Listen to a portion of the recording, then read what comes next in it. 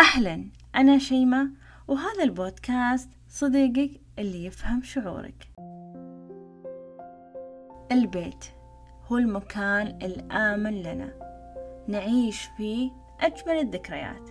بين جدرانه نحتفظ على أسرارنا وخصوصياتنا.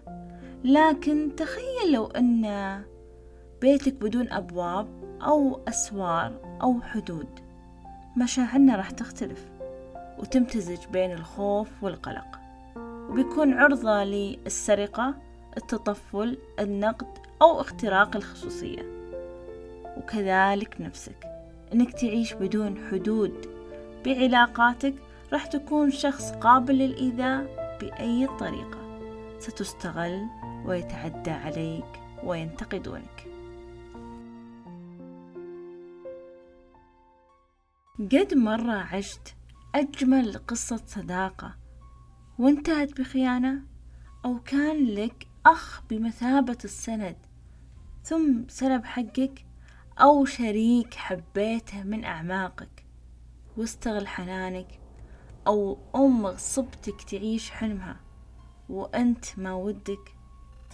العلاقات المؤذية هي جرس تنبيه تقولك ترى حان وقت التغيير، لأن إذا كان قلبك مفتوح للجميع وعطائك نهر جاري مع المحسن والمؤذي، وحدودك منافذها مفتوحة بدون أي شروط، وكنت أنت الشخص السهل القابل للتنازل، فاستعد، لأن احتمالية خوضك رحلة مع الشخصية النرجسية كبيرة جدا. واللي تبدأ بأول محطة، البوابة. ينزل شخص لطيف لحياتك، ملفت لانتباهك، مثالي بالنسبة لك وقاصد قربك. المحطة الثانية، صناعة الذكرى أي شهر العسل.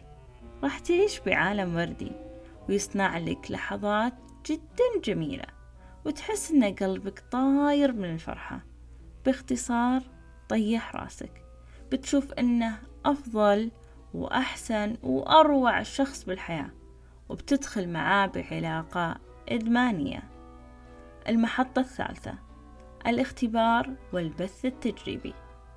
هنا الشريك بيقيس نبضك ونسبة تقبلك للإيذاء، فمثلا بيجرب يثير غيرتك بمدح الطرف الآخر، أو الصديق يتجاوز حدوده ويسأل أسئلة غير لائقة.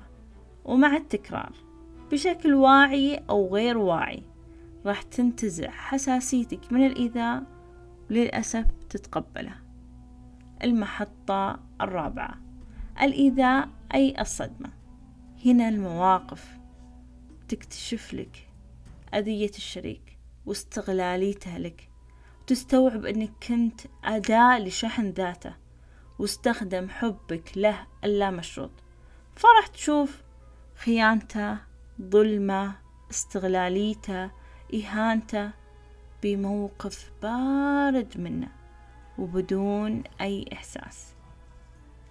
لحظتها بتحس أنك كنت بالسماء وطحت إلى سابع أرض، وبتسأل كيف هذا الشخص العاشق يتحول إلى وحش، أو كيف يأذيني بلا رحمة، أو ياخذ حقي بكل جبروت.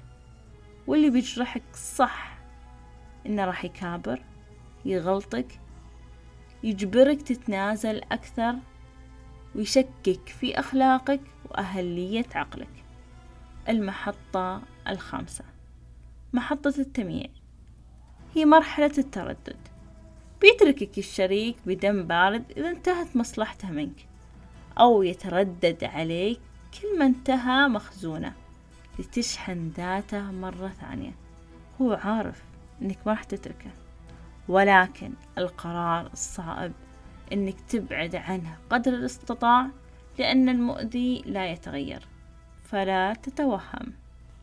وصف الكتاب أحببت وغدا للدكتور عماد رشاد عثمان أن النرجسي يعيش ويتغذى على شعور إعجاب الناس به، وما يسمى المدد النرجسي، ليخفف عليه شعور العار والنقص المتأصلة فيه بسبب عدة عوامل، مثل قسوة الوالدين، بيئة تحرص على الكمال، جعلت هذا الطفل يحتقر ذاته الأساسية ويسعى لذات مثالية ليرضي المجتمع.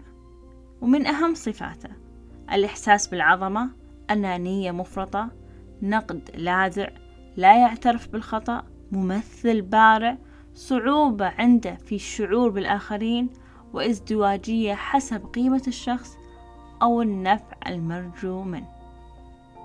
تعاملك ورحلتك مع النرجسي أو المؤذي مرهق جدا، بيدخلك في 5 مراحل للحزن أو الصدمة، وما يسمى بنموذج كيبلر روز.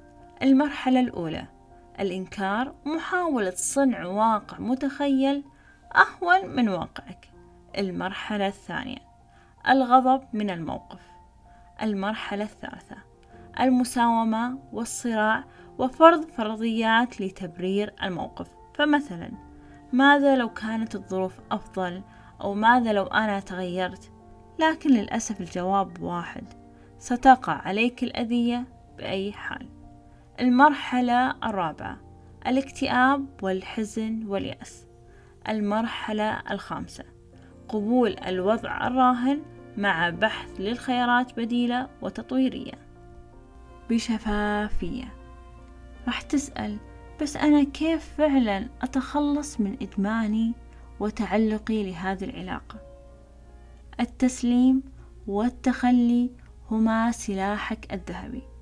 تخلى يا صديقي، واحذف كل الذكريات اللي تعيش بقلبك وبمحيطك، ثم اعترف أنك عاجز عن المقاومة ومتعلق جدا، وأنك صعب تعتمد على ذاتك وحدها، وتحتاج قوة عظمى تستند عليها، وحماية تواجه فيها هجمات المؤذي المتكررة، لأنه راح يرجع لك من جديد وليس كمثله شيء. الله سبحانه، ادعي ربك، استقبل رسائله، وتأمل وطور من نفسك.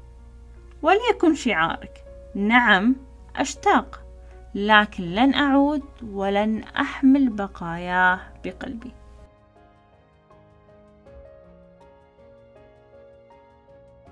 صديقي، الوقاية خير من العلاج.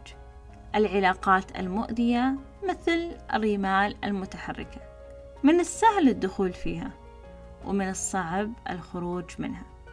كل ما زادت مدة بقائك بالعلاقة أصبحت فكرة المغادرة معقدة، فاحرص على وضع الحدود، وأنك تكون شخص غير قابل للإيذاء.